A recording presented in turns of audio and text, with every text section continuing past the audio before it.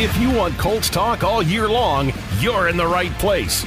This is the official Colts podcast, giving you an updated look at what's new with the Horseshoes. Gives off to Taylor. He's in. Touchdown. I-N-D-Y. Fires that way. Picked off. Darius Leonard at the 5-yard line. Plants in the pocket. The Colts bring it down. A sack for Indianapolis. Steps up into the end zone. He throws. Michael Pittman. Touchdown. Let's get the podcast started. What's up, everyone? This is another episode of the Colts Official Podcast presented by WynnBET. I'm JJ Stankovich, joined here by Matt Taylor, voice of the Colts, and Casey Valier. I'm in the host chair for Jeffrey Gorman this week as we wrap up for our final podcast from Grand Park. That's right. How about that? We're going to be back on 56th Street to record this thing next week. It was almost when you said final, I was like, final what? Something I didn't know of, and then now I get it. Yeah, We're going to be back in our cozy radio studio. Yeah, the road show is over. The road show is over. Our last outdoor podcast. Back to the hot Casey, how many times have I set up and torn down? That's a this setup. Well, how many practices have we had now? Well, 15? 15. So 14 times 2, plus a couple of other media availabilities. I don't even want to think about it. I appreciated the question today that Frank Reich got from ESPN Stephen Holder, our friend Stephen Holder, who asked him essentially, what are we doing here still? Frank he did not. Coach, what are we doing? That was the essence of it. It wasn't what the question was. It was a better phrased question. But the answer was, we like it here. It's from a logistical standpoint, from an operational standpoint, we like having everyone up here. Not for nothing, saves a practice field for another week on 56th Street. Yeah. So that's, again, not for nothing. It was a good answer by Frank Reich. You can check it out, the full thing on Colts.com. That's right, my postcard from camp. If you take 90 guys back to the facility, you're just going to chew that field up. Right. Yeah, you know? So it works out where the Colts will return to the facility, I believe, one day before roster cuts. And then you'll have, but I don't even think there's a practice potentially that day. Well, usually, yeah, they play Saturday. Yeah. The last couple of Mondays have just been walk ramp up. Yeah. So, right. We'll have a lot to get into on next week's podcast, by the way, with roster cuts down to 53. But on this episode, we're going to discuss our big takeaways from Saturday's game against the Detroit Lions, the camp battles that are close to wrapping up, the players that are on the roster bubble, and we only have Mr. Jim Irsay as the guest on this podcast. Big time. Cool. Yeah. Big time. He sat down with Matt Taylor and our friend Jeffrey Gorman last week during joint practices with the Detroit Lions. Check that out. We'll get to that later in the podcast. But let's start here. Mate, this is my favorite thing from the rundown. Okay. The Colts dropped to 0-2 in the preseason. They did. Who cares? They did. I don't care, but they did. It's facts. It's real. Doesn't mean you have to care, but I love it. Right. The Colts lost 27-26 in a very important score. It's formality. The Colts are 3-0 in the preseason last year and started the season 0-3. That's right. So, again, it That's doesn't matter. No. Not many starters played in the game on Saturday. Matt Pryor, he played. Alec Pierce, Paris Campbell, Nick Cross. Guys we expect right now to be a big part of the first team on both offense and defense got in there. But the spotlight was on a lot of players fighting for roster spots. So with 2 more practices left at Grand Park after today and 1 more preseason game this Saturday against the Tampa Bay Buccaneers, training camp ends. The Colts have the roster cut down. Let's start by talking about the wide receivers and kind of where we're at that position. Let's re-rack it a little bit. So Desmond Patman and Mike Strawn had great games against the Lions. You know, Strawn came off the PUP list. Frank Reich said it was like watching someone go from like 0 to 60 the way he comes. It was like an IndyCar, man. Yeah. It's unreal. It's like a gazelle. Let's go. And then Desmond Patman, that catch he made, backpedaling. I was talking about that with Bill Brooks on the Instant Reaction pod that we put up on Sunday, and he said that's difficult. Backpedaling and catching a football is not an easy thing to do.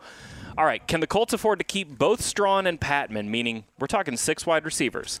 Is anyone else under the radar in that mix to make the team? Mate, let's start with the first part of that. Can they keep Strawn and Patman on their 53? I think it just depends, because I think you have to factor in the practice squad in this as well, because when you look at Patman and Strawn, they're obviously not the same receiver, and they have different skill sets, but they're both bigger-bodied guys, right? One's 6'4", I think.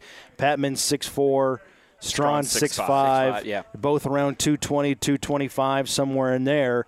So they're kind of in that same bucket that we talked about when we were talking about wide receivers in the offseason in the spring.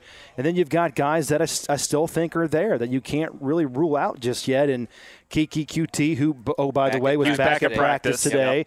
So important for him, missing last week with a groin, got banged up against Buffalo. And then you've still got DeMichael Harris. So I still think you would want somebody to potentially be the backup to a Paris Campbell, have that ability to play in the slot, be that speedy guy. To me, it kind of boils down to what you want to do on the practice squad initially. Because remember now, the practice squad is 16 players. Correct. Mm-hmm. Okay? And you can call guys up to 3 times this year. So that's important. So I guess the point I'm trying to make is when you look at the receivers, I think you're probably going to keep 6 now due to the injury of Drew Ogletree. Right. Now it boils down to who is the receiver that is most likely to get poached off your practice squad? Would that be Patman? Would that be Strawn? Would that be Coutee? So maybe you keep Patman and Strawn on your active roster, knowing that if a guy like Keke Coutee is on the practice squad, he's not as, quote-unquote, as desirable as a Patman or Strawn. But I still think it's ongoing. Frank Reich has said we're going to let this play out until the end. So you still got, I think, 3 or 4 guys in the mix for that final 1 or 2 roster spots at receiver, depending on what you do to kind of massage the practice squad. That's exactly what I was going to say is I think you look at it as who you think is more likely to end up not being claimed. And that's a tough game. I mean, that's a tough game to play. I mean, you're going to see it with a handful of different positions throughout this roster, but especially at wide receiver because, I mean, let's say it is 5. I mean, you asked, can you keep both those guys? I would assume 6 is going to be the number. And we've started to see, a little bit more of that special teams aspect out of Desmond Patman. Yeah, both are playing more on special teams. We haven't seen as much of Mike Strawn just because, last week was his first week back. But we have seen a little bit more special teams aspect, which is, I think, huge for both those guys. But you bring up Keke Coutee, who we saw back at practice today. We've seen him, very heavily involved in special teams throughout camp. Yep. So there are those question marks where, those two do fall right in that same similar build, all of that. And it is, QT does give you a little different. So that is going to be something that, down to the wire, we're all going to be watching. I think I'm leaning that you can keep them both. And that you got guys, I think, like a DeMichael Harris and Keke Coutee are very similar molds that I think you feel pretty good that you can keep both of those guys on a practice squad, one of those two that you can bring up and down. So I think you keep both Strawn and Patman based on what you've seen their production-wise so far and that the rest of the league has seen and hope that you can kind of slide one of those other guys under the table. The one thing I will say just about, as we kind of really get into this is it's the Colts' 3 wide receiver positions are not static on who plays them.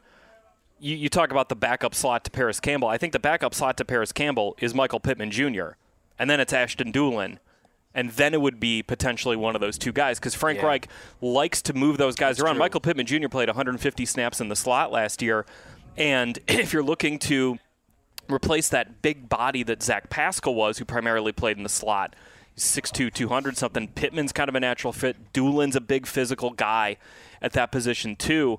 So I think that means, for a guy like Keke Coutee to make the roster, he's got to be a big special teams contributor as well as a guy who you feel like, all right, if we need a couple snaps out of this guy in the slot, he can go get it. As opposed to a guy like Mike Strawn, who we have not seen in the slot a whole lot, do you need someone who is mostly an outside backup? Right. These are all the conversations that are way above my pay grade that are going to be going on between Frank Reich, Chris Ballard, and the Colts front office and coaching staff. Well, it's still ongoing, and I think that's the most important thing here is because I think some of us that are out here every day, you kind of hear rumblings, well, Strawn's got no chance because he missed the first 10 practices of training camp, and I just don't think that's the case. Agreed. I think it's a big puzzle piece, and all the tiny little puzzle pieces make up the bigger picture. So he's still got tomorrow. He's still got Thursday. Obviously, he would need to play well against Tampa Bay to have a shot, but I think that he can. I think that he will, and he's already off to a good start based off of last week and then catching a touchdown pass against Detroit. And I don't know how much this weighs, but one of the things you got to look at, too, with, let's talk about that group of 4 guys, whether it's DeMichael Harris, Keke Coutee, Strawn, or Patman. they're all guys that have been in the building. So this staff knows them very well. So it's one of those things you can, he's missed a handful, but they've seen him practice all of last year, so they know what they're getting. So I think that is part of it too. Maybe if it was a guy who is newly signed here and he missed a lot of times, you'd kind of say, well, you can kind of write him off because of that. Right. So I think that kind of also plays into that factor that they have seen these guys. Familiarity there. Familiarity, for sure. All right, speaking of another guy who a lot of interesting questions about him going into next week and whether or not he makes the 53-man roster is Sam Ehlinger. This dude, he's in 2 preseason games, he's 19-22 for 224, 4 touchdowns. Fan favorite, and Sam Ehlinger. 148.7 passer rating. More touchdown passes than incompletions. Yeah, that's wild. That's pretty impressive. Wild. That's doing what you can, for sure. Nick Foles is the backup quarterback on this team. Frank Reich has been clear about that. You understand why that's the case because Nick Foles has a lot of experience being a backup quarterback, being a starting quarterback in this league. Sam Ehlinger, for as impressive as he has been in preseason, does not have any of that. So the Colts are going to go into the season with Nick Foles as their backup quarterback. Is there a case to be made that you keep Sam Ehlinger as your third quarterback on the 53-man roster? Absolutely. Yeah. Absolutely. There's a case to be made. I don't know how this is going to all play out, but yeah, it's worth a discussion primarily because of how well Sam Ehlinger has played, how good he's looked, and then also it's viable because the Colts are healthy. Yeah. They're really, really healthy. I mean, they've got Shaq Leonard. He's still on PUP as we sit here and tape this right now. So if that wasn't the case, then you couldn't even have the conversation of having the affordability to carry three quarterbacks and possibly having one inactive, obviously, on game day. But, I was thinking about this the other day. Sam Ehlinger last year came in as a rookie, and he beat out Brett Hundley and Jacob Eason to be the backup quarterback. Then he gets hurt in the preseason, right? He sprained his ACL. Yep. So he had to go on PUP. He missed the first 6 weeks of the season. Then he comes back, and what's he do? He beats out Jacob Eason and Brett Hundley. Yep. So he did it twice. And so he's likable, obviously. You root for him because of the life adversity that he's been through. Just a great guy with great character. And you can see the improvement that he's made this offseason with working with Tom House and working on the biomechanics and the shoulder strength. I just think because you are healthy, you can have the conversation about 3 quarterbacks. Maybe you stash him on the active roster until about week 2, week 3, when things kind of calm down a little bit. And at that point, rosters are set. And the quarterbacks on those teams that may have been flirting with grabbing Sam Ehlinger, they have their quarterback situation kind of figured out. Their quarterback, number 3, is comfortable with the playbook at that point. Then there's not so much of a attention paid at grabbing quarterbacks on the practice squad or off practice squads once those initial 53-man rosters are set. But it's a good problem to have right now for the Colts, and it's going to be interesting because, again, knock on wood, they're healthy, and they don't have to reach at too many positions because of injuries at this point in training camp. And that's kind of what we alluded to it earlier with the wide receiver question. That's part of why we're able to have those questions is because of the health. And I completely agree. Sam Ehlinger has been a great story. He's one of those guys, we've all talked to him, and you fall in love with this guy. I mean, every bit about him, you want him as a part of your team. But, I mean, like you said, Nick Foles is an established veteran in this league. You know what you've got. He's got that connection with both Chris Ballard and Frank Reich, so they know what they're getting in him. And there's no question that Matt Ryan is, he gets hurt twice, he's still the starting quarterback. So that's not – so right now, I mean, you've got 2 guys that you are so comfortable with in Ryan and Foles, and that is part of the, that's where we're going to be really watching when all that stuff comes down, because I think that first wave, that's kind of the big point, because that's when the rest of the league is looking at that waiver wire to grab a couple guys here and there, and then you kind of start the season. So that is going to be interesting to see if that 53-man roster does carry number 4 in Ehlinger, because he's definitely a guy, he's making his case. And not only, they talk about it, you hear all these guys, you're putting tape on for, this team and the other 31 teams. So he's making his case for the whole league. We'll just see what happens come, Monday. Can I just say something about this? I've seen this on social media from some people that Nick Foles is only on the roster as a favor. Frank Reich's doing him a favor. Not How a chance. How dumb do you think this team is? Like, you are insulting the intelligence of Frank Reich and Chris. That? I've seen some folks on social media. I've got some questions in the Colts mailbag I haven't got them from the Twitter mailbag that we do for this show, thank God, because our listeners are intelligent. But I saw that, and I was just like, what? How dumb do you think these people are? Yeah. Why would you give someone a favor to be your backup? That's stupid. It's absolutely stupid that people especially have that on thought. A team that's viable to do Yes, something exactly. in the AFC And that also, is one injury away from a 37-year-old quarterback. 100%. You know what Nick Foles can do is step in and win a Super Bowl. Yeah, right. Oh yeah, just be the Super Bowl MVP. Are we like right in this offense? By the way, I cannot believe that that's a thing that's out there. And also, by the way, if you're like, well, yes, Sam Ehlinger has had a great preseason. He has played his way into a potential discussion for a roster spot.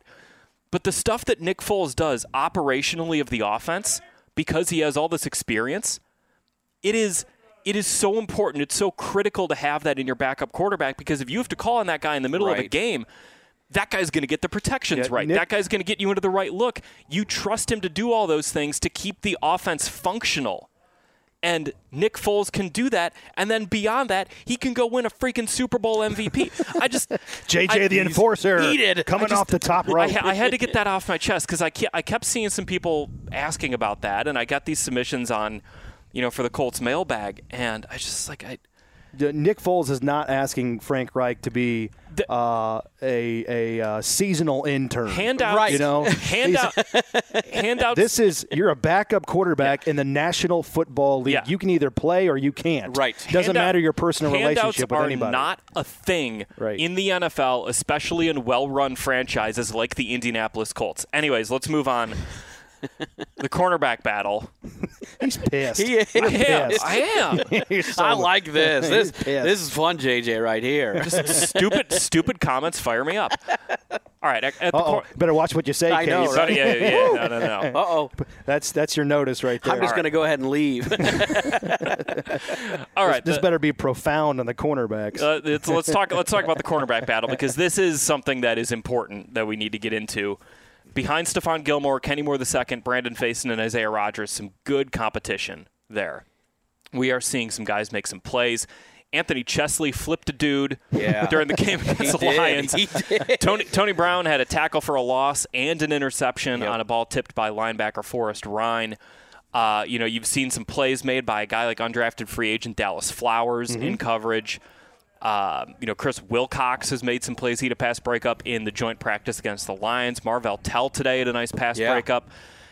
Good competition right there. I think, you're looking at probably 5-6 cornerbacks that this team keeps. Has any of those guys that I mentioned there, have any of those guys kind of got a bit of a leg up in your mind in making this squad and being a contributor to this roster in 2022? I think it was well said. With all of them have done a handful of things throughout the entire month. One of the guys that it seems like he always comes to mind is Anthony Chesley. He just is a guy that the last couple of years, he's just been there. He has been around. He's made plays. He's versatile. He can be the nickel. He can be outside. He can do all of that. I like what I've seen out of him the last couple of years. I like what we've seen this month. Tony Brown, big play on Saturday. One of the guys that I really like, though, is Dallas Flowers. There's something about him and I like he went to my high school, so obviously we just I didn't know produce that. Excellence. Really? How about that? We didn't go together. He's much younger than I am. Shout it out. Oak Park River Forest High School in Oak Park, Illinois, home of the Huskies. He's a former Husky. Home of a list of our most famous alumni is Ernest Hemingway. All right. Wow. Okay. Dan Castellaneta, the voice of Homer Simpson. Iman Shumpert. Wait a minute. You Iman Shumpert. You got to lead with that. Exactly. No offense to Ernest Hemingway. Yeah, but okay. So Iman Shumpert. He's a writer. He gives I the nod, got to go with Hemingway. Iman Shumpert, NBA champion, NBA Defensive Player of the Year, and Dancing with the Stars champion. Now it's his own reality show. Probably the most talented person I've ever come in contact with in my entire life is Iman Shumpert. Wow. He's a year below me there. We had Ludacris for 2 years. He was on the gymnastics team. Did you guys go to a Ludacris with your high school too? Luda? Yeah. Wow. Luda. You want to tell our Mark Boyle story on Ludacris real quick? Well, and then Dallas Flowers. Dallas Flowers. Okay. So it's total sidebar. So the voice of the Pacers, Mark Boyle, who's as he's not very pop culturally in tune, let's say, okay? So this is the height of Ludacris, like early 2000s, based in Atlanta, right? Yeah, right. Yeah. He moved from Oak Park to Atlanta. So they're playing the Hawks, Pacers, Hawks. He gets introduced after a game to Ludacris, and they say, Mark, I want to introduce you to Ludacris. And he says, how you doing, Mr. Chris? How are you? Shakes hands. He goes, how you doing, Mr. Chris? And he would not mind me telling that story because he tells that story all the time. He's proud of that story because of how, again, non-culturally tuned in he is. It makes sense, though, because he goes by Luda. So if it's Ludacris, Luda. Right. How are you doing, Mr. Chris? That would Mark. So sorry, I don't mean to take us. No. That was a great off ramp. I mean, who's big at your high school, Matt? I mean, I've got Tom Coverdale, Jimmy Mad Dog Matus. Yeah. All right. Yeah. I mean, these are probably more local celebrities that went to my high school and your high school than Ludacris and Ernest Hemingway. That's wow, awesome. that's impressive. Ernest Hemingway. Ernest Hemingway. Does he? Did I say? That's if he ran a radio station. Wow. Ernest Hemingway. Yeah. Programming the next station. That's awesome. So to answer your question, I have Chesley on this team. Yeah. I've got Anthony Chesley on this team. He showed enough last year. He's backing that up with improvement so far this camp. You say 5? I think more like 6. I think 6. Yeah, more like 6. I could go with 6. So I think it's a battle for that 6. If gun to head right now, I got to make a decision. I mean, I like Marvell Tell. I like Dallas Flowers. Flowers to me is probably more in line for the practice squad. Yeah, agreed. We will see. But if you're making me pick right now, I'm going with Tony Brown. Yeah. This guy's played in the NFL, I think 33 games.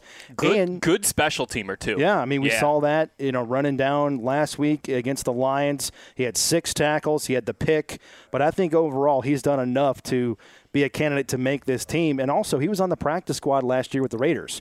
So he knows Gus Bradley. Right. He knows this defense. That's a great call. He spent time last year between Cincinnati and the Vegas practice squad. So he's got familiarity. And I think more importantly, Gus knows him. That might give him a little bit of a leg up, but don't count out Marvell Tell. But I like 38 if you're asking me right now. All right, let's go to some closing arguments before we get to the interview with Jim Irsay. Let's pick one Colts player that you think deserves long consideration to make the 53-man roster 1 week from today. Can I go first so you guys don't steal mine? Stand up on the table. Who you got? I am banging the table for Sterling Weatherford. Okay. This dude, Casey's guy. It's this fellow Cicero resident. Fellow resident. Fellow Cicero citizen. Newly minted Say Cicero that 5 citizen. times fast. Today in practice, he nearly had an interception of Nick Foles. Then he did have an interception of Nick Foles. He's been a lot of places in this defense just making plays. He had 2 blitzes against Detroit where he was kind of lined up, mugged up over the A-gap. The first one, he kind of did that coffee house blitz that Bobby Okereke is really good at, where you turn. Explain yourself, That's sir. what it's called. That's what it's called. Okay. Quick tangent.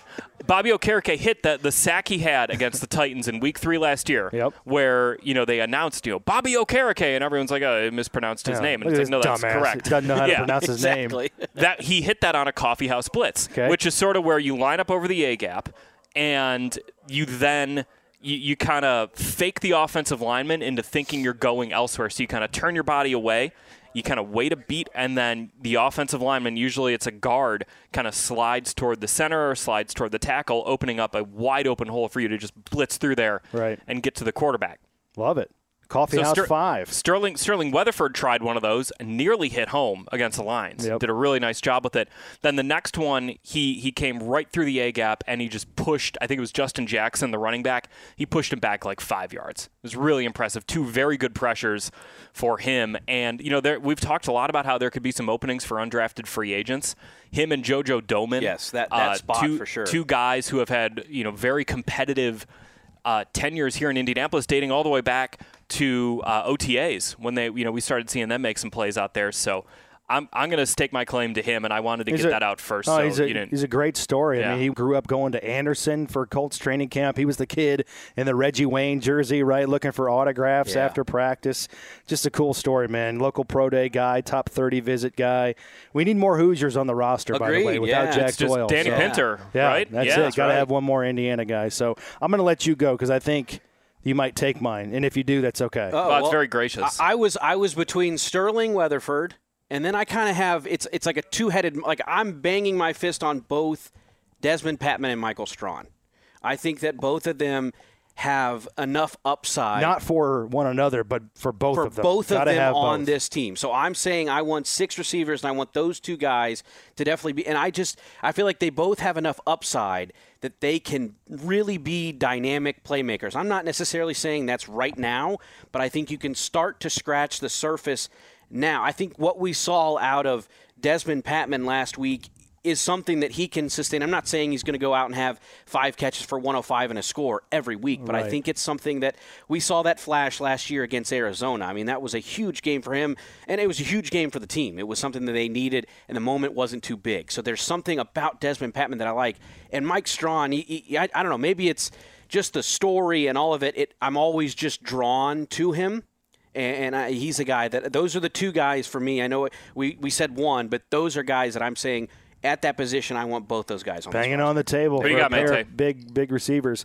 I'm going with 43 Trevor Denbo. Okay, he's been on special teams making some plays. He's played a lot. He was a 4-year guy at SMU, and I think you need more core specialists on this team because no longer do you have Matt Adams or Jordan Glasgow or George Odom. You're right. I think it boils down to what you do at corner, because if you keep 6, that might be tough to keep 5 safeties. But again, he wouldn't necessarily be a safety on the roster. I mean, he would be on the roster designation-wise, but he would be that core special teams guy. It's like Matthew Slater in New England. Right. He's a wide receiver, but he hasn't had a single catch in his career. Right. So is he a wide receiver? I don't really think so. He's more just a special teamer. So I think it kind of depends on where they are with a guy like Rodney Thomas out of Yale. Right. You know, how many safeties can you keep? And can you keep Denbo primarily to be just a special teams guy? That, to me, is going to be interesting because I think he's done enough, shown enough coming out of SMU that he has at least a candidacy to be on this team because of what he could provide, both on defense if you get in a pinch, but then a guy you can trust to go down and make tackles on special teams. Can I give you a fun fact about Trevor Denbo? Please. Did you watch the Netflix series Cheer? No. It's very good. It's very good. Was not aware of this. It's all about. Did you? Yeah, it's very good. It's all about the Navarro College cheer program, which is led by a woman named Monica Aldama. She's probably the best cheer coach in the entire world. Okay. Her daughter is engaged to Trevor Denbo. Oh, wow. Okay. All right, there we go. There's an icebreaker. I love it. So there you go. There's your Trevor Denbo fun fact of the week. I haven't even seen that. It's really good. Look. It's a very good show. It's I thought a really interesting look at how college athletes can be pushed to their limits to garner success. Okay. And it's very good. It's very good. You don't have to be into competitive cheerleading to really get into it, because as someone who is not into competitive cheerleading, I got very invested in the show. I wouldn't be shocked if my wife has watched this, so I might reach out to her and see if she remembers that name. There are 2 seasons of it. It's very good. Okay. I would highly recommend JJ's a top of the it. pyramid guy. You know, Casey and I were probably bases. Yeah. I'm very flexible. JJ's very probably, good at flipping. I'm the guy who holds the. He's a tumbler. He holds the megaphone. The megaphone. That's me. I just stand on the side. That's not competitive cheerleading. You're going to learn a lot when you watch it. Get back to me. Get back to me when you learn what the phrase "on mat" means. There's no megaphone in competitive cheerleading. All right, let's get to something a little bit better than this discussion, which is the interview. That's putting it lightly. He can't even handle this. He can't. He's done. No, I mean, we could talk about toads and we'd be better than this. Or wallpaper or stamp collecting. You all right? You going to make it? I think he's crying. He's crying. It. Yep. Yeah. Well, JJ can't talk right now, but Jim Irsay is coming up right now. Jeffrey Gorman and I, we ran the gamut with the owner and CEO of the Indianapolis Colts. JJ's losing his composure over there. No, seriously, great conversation coming up right now. Jim Irsay, late last week, joined the Gorman and I to talk about his expectations for the Colts, Matt Ryan, and starting the season off strong to begin the AFC South slate there with back-to-back games against the Texans and the Jaguars. Take a listen. Quick special surprise here after camp. Colts owner Jim Irsay is here. I know you got to see some of practice today, but the excitement after Buffalo, I know it was a loss, but seeing those ones versus them, optimistic this year, obviously starting with the quarterback, Matt Ryan. Well, no question. First of all, we thank Westfield, and I saw the mayor out here, and what a great job they do for us. And for me, it's just so powerful, to be at training camp, to be at a scrimmage. My 51st season, and it just stirs memories, the best memories of my life, being in training camps, going back all the way with Johnny Unitas, way back in Golden, Colorado. But we couldn't be more excited, as you mentioned. We know what we had last year with the best special team units in the league, 2 block punts, which is almost unheard of. Just overall great special teams. The most takeaways, which is the hardest thing to create, and gives you the best chance to win because it changes momentum. And Jonathan Taylor behind, such a great offensive line. So we really, there's so many things we're trying to just get right so we're the best. For instance, we want Quentin Nelson and Shaquille Leonard healthy, all the way healthy. I mean, they are great players, so if they're 85% healthy, they're still great. We're trying to get them all the way healthy and bring back people, can Blackman come back? Just different guys that are overcoming injuries. And the second-year guys, Quiddy's going to make that big jump, and we're looking to see others do the same thing. But we know it's a quarterback-centric league. Obviously, the other 2 great veteran free agents we got is going to help us immensely. You're talking about Gilmore and Ngakoue. No question. Well, Ngakoue threw a trade for Rocky Sin, but if you could talk about those 2 guys and the impact that they're going to have. I tell you, they're great players. I just remember so many sacks we endured from 91. We were talking in the locker room after the game in Buffalo, and with Gilmore, what an outstanding player. He's just accomplished so much, and I know he's excited about being here. Everyone's so excited about being here. Matt Ryan, it's a quarterback-centric league, so how important that is. But what a leader he is. After the Jacksonville game, when we met in my office, Chris Ballard, Frank Reich, and I past midnight, and we were in despair and looking at everything we had to do ahead of us. We couldn't imagine that everything would have come together as well as it did. Now, we know, injuries are the thing that are always out there, and so you're trying to manage that, have depth. And that's what our great scouts do and all of our coaches, because we try to bring in players that you don't think maybe will have. And then, that's how the Jeff Saturdays, the Gary Brackett's, become just players that are remembered forever, just being free agents, and we're bringing those in too. And we have high expectations in all areas of the roster.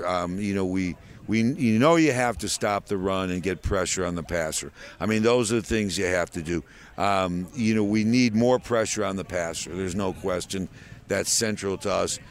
Talking to our new defensive coordinator and everything, you talk about how much you're going to blitz, how you're going to create pressure, and all the coordinators in the league are the same thing. Hey, if we can get pressure with 4, I love that, But a lot of times you can't. So I'm really interested. I just believe, for instance, when we had our best game against Tennessee in Tennessee a couple years ago, we really got to Tannehill. We hit him. And what a great effort we had against a team that we've struggled against for the last 4 or 5 years on and off, and who's won our division. So we know we have to get pressure on the passer. Matt has to, and he can, go out, and be a leader, be accurate, be that field general. He can't miss, T.Y. in the Raider game. I'm sorry, but you can't miss that throw. And so I just believe that he won't, and that under pressure, Matt plays great, and he's on a mission like we are to go get another Lombardi. He almost had his against the Patriots. It didn't happen. We've had one. We could have had 3. You can argue why didn't you? And there's many different reasons you could come up with. But the bottom line is, in this era, look at the Packers Favre to Aaron Rodgers, the Steelers cower, to the new era with Tomlin, Super Bowls, Denver, Elway to the new, and that's what we have to do as a Colts organization.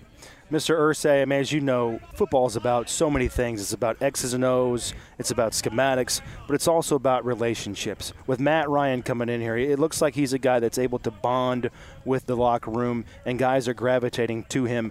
From your perspective, you've been in the game for so long and have seen so many great quarterbacks and great leaders. How important is Matt Ryan in terms of his relationships with the guys, with yourself, to the success of this team? Well, it's huge. I mean, I think everyone has an idea that being a franchise quarterback is about the hardest job that there is for a number of reasons, and a lot of it's mental, the weight you carry with your responsibility. But guys like Peyton Manning, Matt Ryan, Tom Brady, Aaron Rodgers, they would have been astronauts, Navy SEALs, those sort of individuals, the rare individuals that are just love being leaders. And it's tough being a leader. Right. Because if there's conflict, if you're a leader, you have to get in the middle of that and figure out a way to resolve it. No matter what's going on, as Peyton did here, Matt Ryan has his eyes on everything, everything. And that's because as an owner, he's my partner. Sure. I mean, I'm saying, okay, you're going to get whatever the number is, $30, $50 million, whatever the numbers going rate for the great quarterbacks are, and you're coming in and you're one of my key partners. Right. You're joining Chris Ballard and Frank Reich and me. You're the fourth pillar. You need the quarterback. And so you need someone that you partner with that, it's so critical. Bobby Jones said every competitive game in sports is played on a 4-inch field between your ears. Mm-hmm. And that's where greatness is found. That's when you look at Tiger Woods or Michael Jordan or Tom Brady or Peyton Manning. And when Bill Belichick talks about playing against Peyton Manning, he doesn't talk about, he throws it 80 yards or he runs around because he's 4'3" in the 40. No, it's his brain. I have to play chess against that guy, and he seems to beat me a lot because he's that smart and prepared. So you can't, it's a great question because it takes a special sort of character to play that. And I think, Andrew was smart enough where he knew, he got to that point where, is best for me and the team. I don't want this weight anymore. Mm-hmm. I don't want it, because it's a heavy weight. Sure. It's a heavy weight. And some people, think they want it and they try to get it, but they don't understand, why they're not succeeding because, very few succeed. There, any time you're going into a league year, you can talk about maybe 4 or 5 quarterbacks, maybe 6, but they're the great ones for a reason, and they're the ones that carry their franchise. I'll just say this, and it's nothing against, any player in our past or anything, but great quarterbacks, they win in Jacksonville 10 out of 10 times that last game, every time. Great ones would not allow a loss. No way. Mm-mm. And with Matt Ryan, you get a flip side of that. And that's what Matt Ryan brings. Look at when you're a leader, when you do things that he has to do, when you do things that Coach Reich have to do, Chris Ballard, myself, it's just like with Chris. I said, we have to go in a different direction. Well, who's going to play quarterback? How are we going to do this? I said, well, that's exactly why you're so great. You're going to figure it out. And he said, thanks a lot. And he did. No, but he did because, no pressure. because things change, and he waited it to come to him, yeah. And the landscape changed, and that's what happens in life. And then things happen. Many things happen. Then all of a sudden, Watson talks to Atlanta and cools Matt Ryan's heels, and Arthur Blank realized he can't.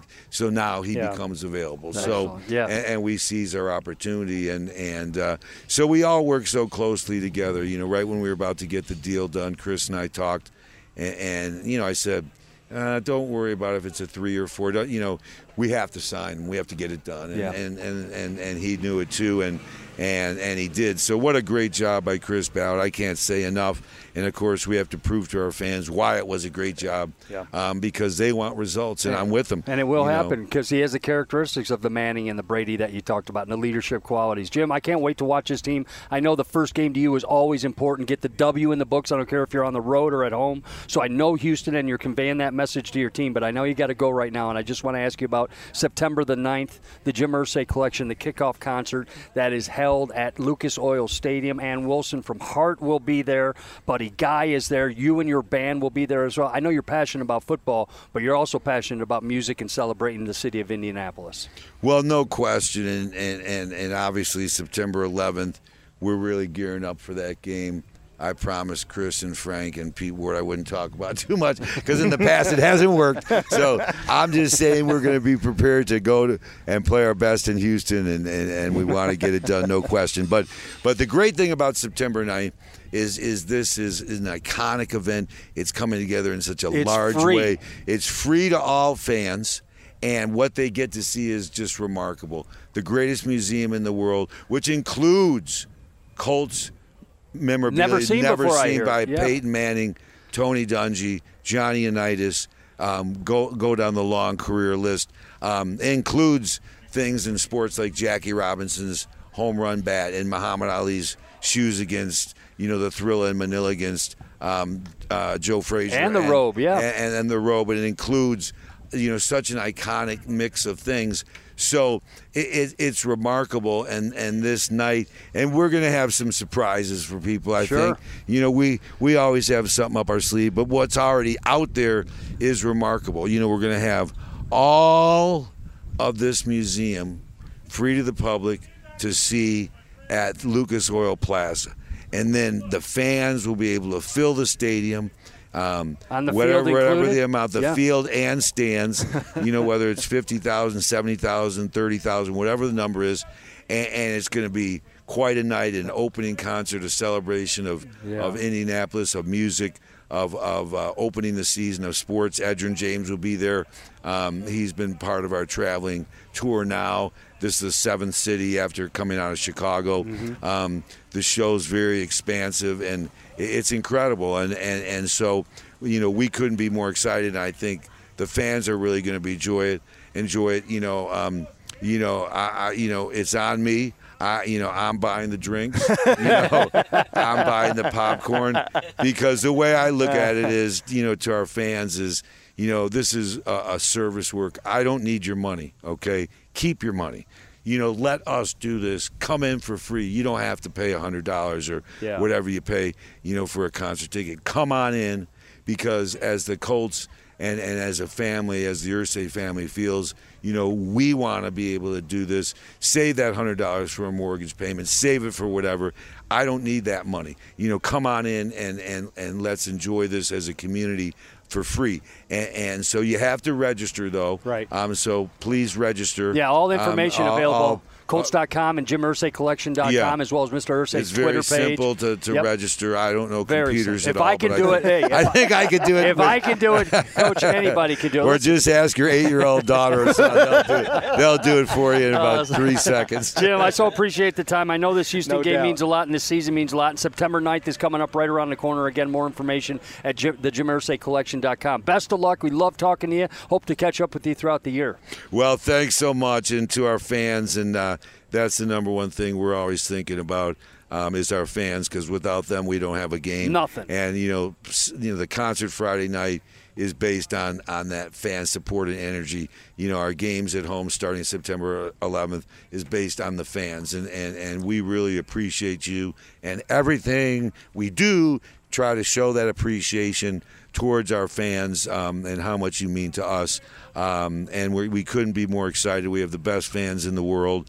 And they're orderly, too. That's right. That's right. And by the way, a block of them asked me if you're going to cover a Dylan song maybe September 9th. I say, hey, that's not up to me in the set list, so hopefully you do a Dylan song. Well, definitely so. We have some tricks up our sleeve with special guests, potentially even. I can't say anything about that. Sure you can. Well, I don't want to start rumors, but it's going to be so exciting, as is REM songs being played from Mike Mills from REM, and Ann Wilson Cover and Zeppelin and Buddy Guy and Kenny Wayne Shepherd really, bringing authentic sounds that go way back in our musical history. So it's going to be so special, and I think the fans are going to see, and having a chance to see this museum, having a chance, it's so eclectic and iconic. I think, it'll be really a great moment of joy for everyone to celebrate together in the community. You heard it, man. So we couldn't be more excited, and like you said, maybe this becomes a tradition. Sure. Where the Colts have a kickoff concert. Of course, we'll be playing Thursday night to start the season, and we'll be excited about that as a league. But then Friday, everyone's getting ready, and Saturday. So you're not going to want to miss it. We're going to have some current players there. There's a brief break in their schedule, before they head out, and hopefully we're going to, get some key guys there, and certainly past guys like Edgerrin James and others, and it's going to be special. HBO Hard Knocks is going to be out there. Different film crews are going to be out there. Wait a second. Now Hard Knocks is doing this. Yeah, we have a lot going on. A Hollywood Film is filming some of it for the Whisper Network, which is just in filming now, and so it's that kind of night. There's so much going on. And really, for me, it's incredible because, we're going to get down in there when Peter Berg's doing a documentary. The great director, sure. The great director of Lone Survivor and many others. But and being home, you have a chance to sit in our locker room, and I soak up that locker room. I remember seeing Edgerrin James and Marvin Harrison and Peyton Manning together walk out of that locker room 2 decades ago, it's etched in my mind, and the locker room, it's so special. So, we're sitting in that locker room, yet there we go, off and to do this show, which blends, what people in this country love so much, that great musical celebration together and, being able to celebrate NFL football. And, of course, many of these iconic things from, Abraham Lincoln's pocket knife to JFK's rocking chair, to the list goes on and on, so we couldn't be more excited. I know our fans are, it's like one of the last nights of summer. It's a Friday night. Like I said, concessions are on me, and everything is on me.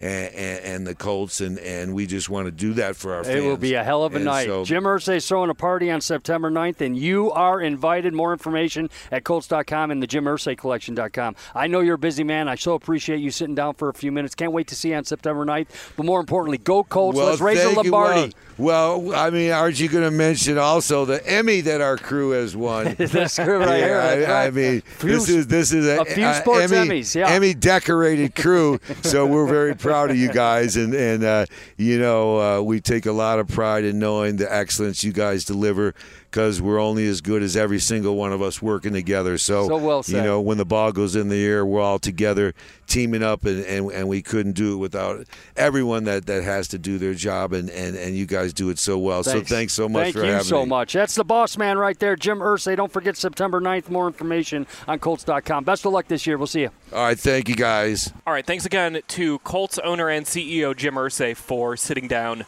with us here on the official Colts podcast presented by WynnBET. I'm fired up to go to that Jim Irsay collection event. It's going to be so cool. Awesome. I'm so fired up for it. I mean, they could legitimately have – it's free. Yeah. Think about it. It's free on a Friday night. It's at Lucas Oil Stadium. All the great band members, all the special guests, the Colt stuff, plus the collection.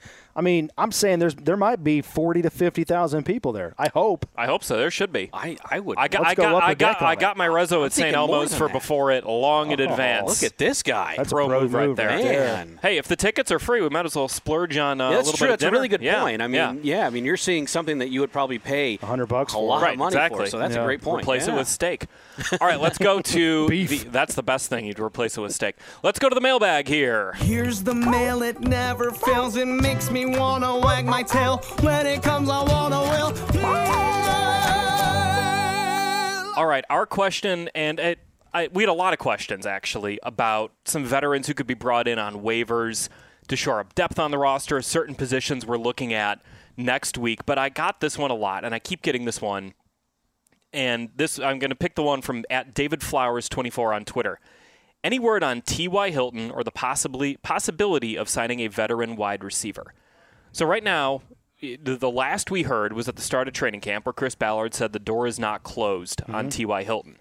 But now we're at the end of training camp, and I think you've seen quite a bit of competition at that position. You've had kind of what we've talked about, those 4 guys emerge, Pittman, Paris Campbell, Alec Pierce, Ashton Dulin. Those 4 guys are kind of the core of that room. And now we're talking about, can you keep 6 with the way that Strawn and Patman are playing? So never say never, but I don't get the impression that the Colts are needing to bring in a veteran wide receiver right now. Do you guys kind of agree with that assessment? I mean, I do. I mean, especially after the first game in Buffalo, I always thought, let's get through the first couple of weeks of the preseason or training camp, get to that first preseason game, and then that'll kind of tell us where we are with the sense of urgency to go out and sign a veteran wide receiver. So now that has come and gone, and the fact that we've played a second preseason game, and oh, by the way, we've got Strawn for 45 yards and a touchdown. Patman goes over 100 yards and a touchdown. Big playability there. They're both healthy. They're both coming on strong.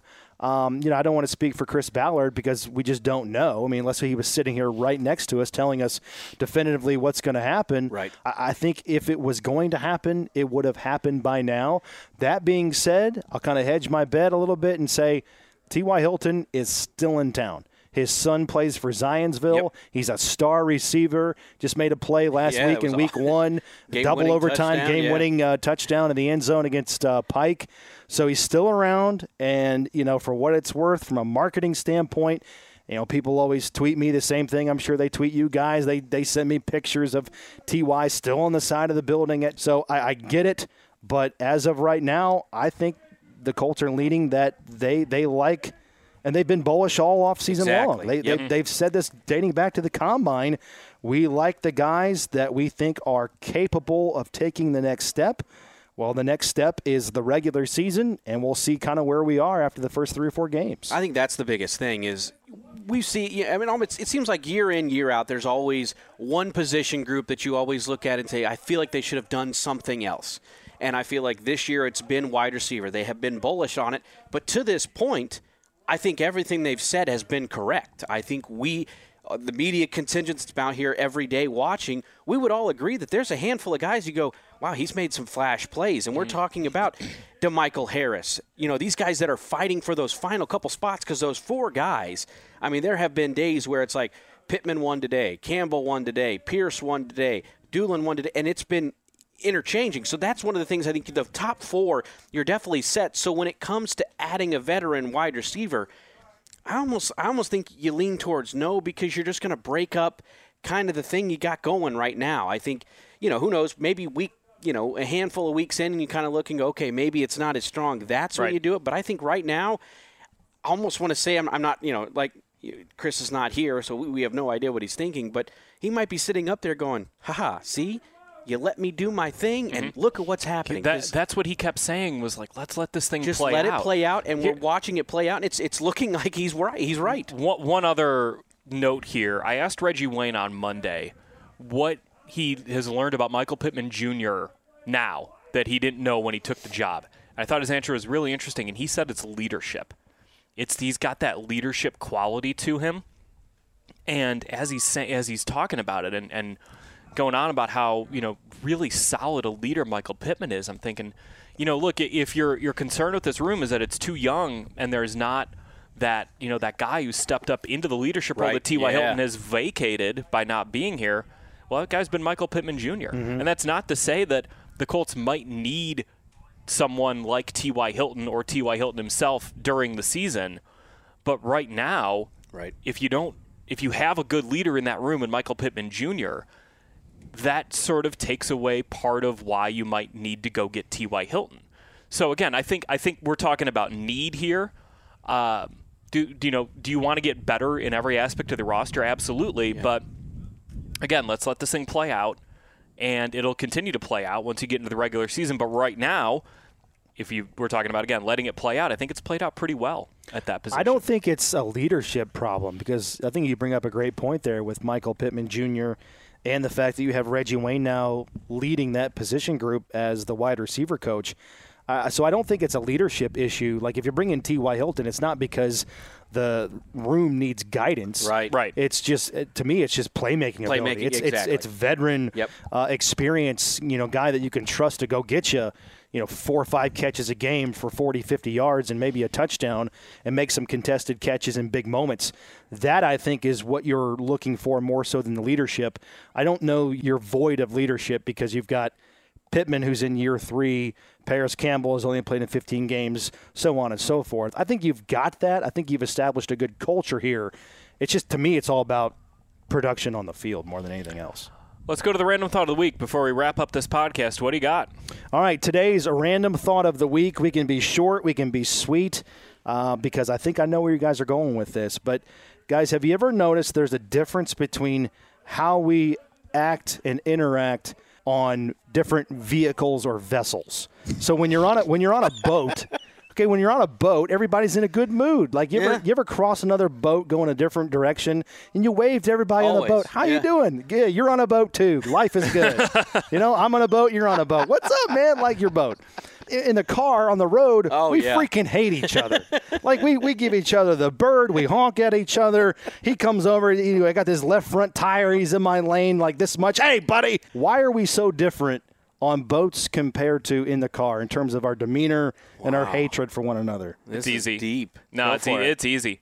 When you're in a car, you don't want to be in a car. Unless you're Darius Leonard or Shaquille Leonard and you owned every kind of classic car, sometimes doubles, sometimes triples, you like to be in a car if that's you. Otherwise, you're driving to the grocery store and you're like, get me out of this stupid car. And then you get a guy. I live in Carmel, so of course I go through 7,000 roundabouts to go get to the store. And you get the one person in the roundabout who doesn't know what he's doing, and it's like.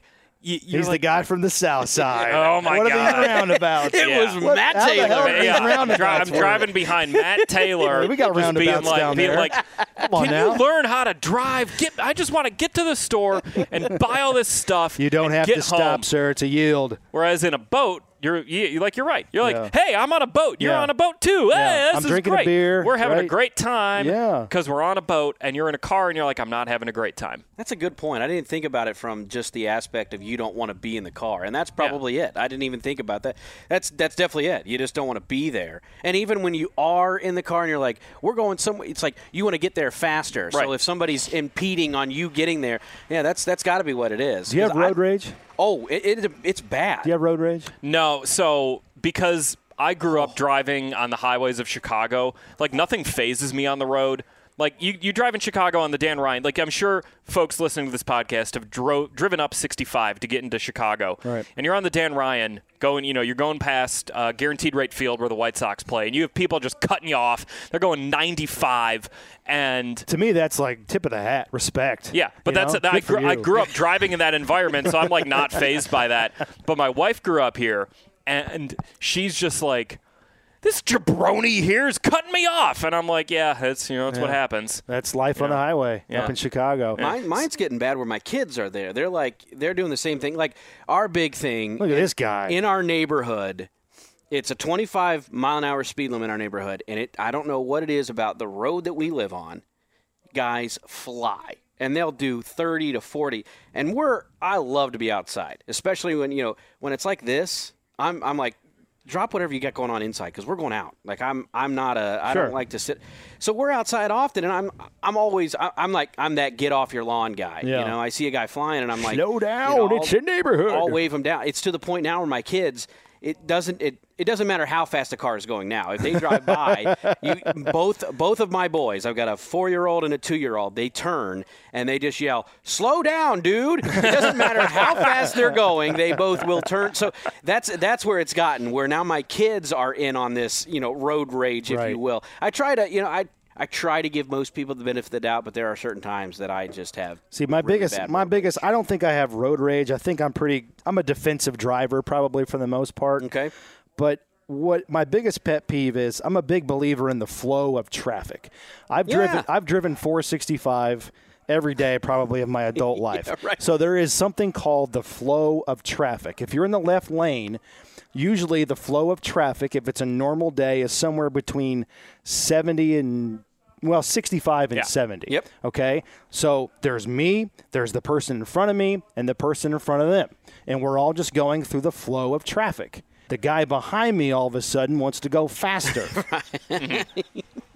and I'm going with the flow of traffic. So You're right up on you. He will pass me on the right. Oh, okay. And then cut me off and slam on his brakes because he wanted to be one car in front of me.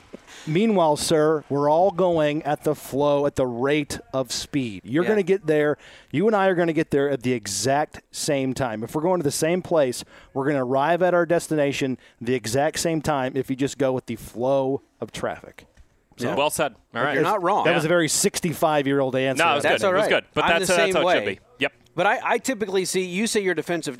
I'm one of those guys that I'll probably drive 465. I'm in, probably the middle right lane. And I'm doing, 57. So you're going the speed limit. I'm going the speed limit, but the people that get behind me and ride me, I'm like, dude, you got 2 lanes to the left of me. You can go over there. Yeah, I'm those over are the here fast for a lanes. reason. Yeah. I'm you dead go serious. over there. I mean, I probably have a 30-minute drive on 465 every day. On average, that happens to me twice a trip. Yeah. Where someone will speed up and pass me on the right, get over to the left, slam on the brakes because the person in front of them is going with the speed of traffic. There you go. There we go. It's not a boat. If it was a boat, you'd be like, hey, buddy. We'd be popping tops. Yeah. What are you drinking?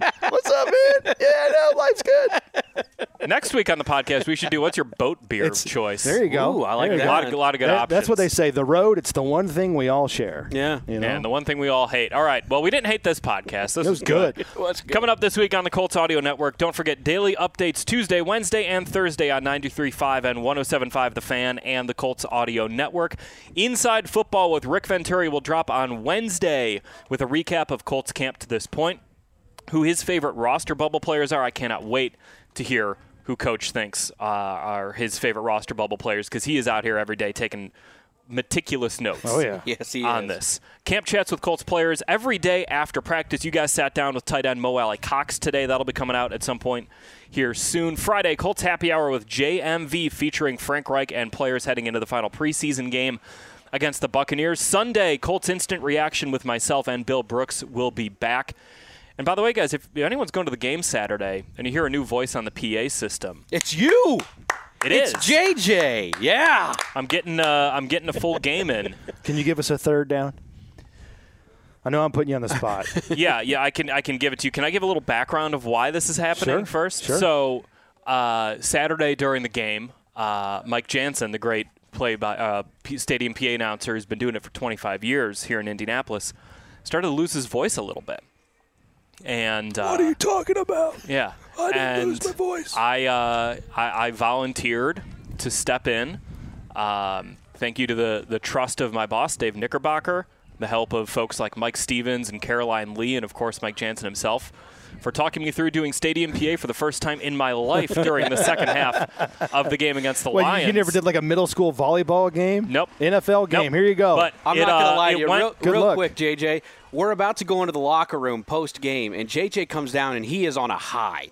He's like, he looks at me, and he's like, dude, I just did PA for the second half of the game. And honestly, where we are on radio, I got headphones on. All I hear is Matt. I can't hear anything. So I was just like, wait a minute, you did what? Well, I can you tell were on you- such a high. So well done, by the way. Yeah, during the game, I don't pay much attention to the Jumbotron or the PA. No offense Right. to Mike or yourself or anybody else.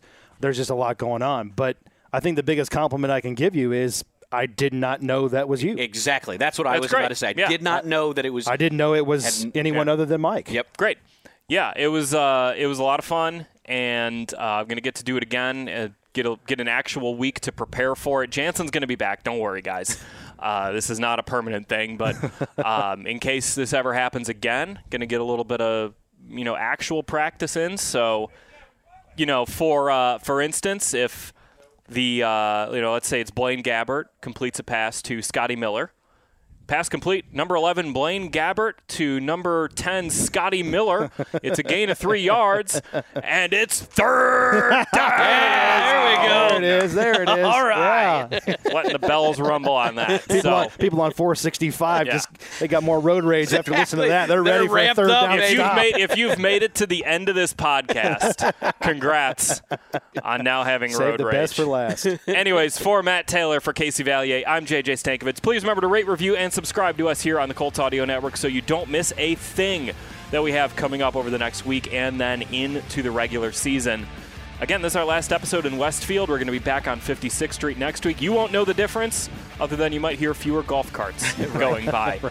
Anyways, that's going to do it for this episode. Thank you so much for listening. We will talk to you next week here on the Colts Audio Network.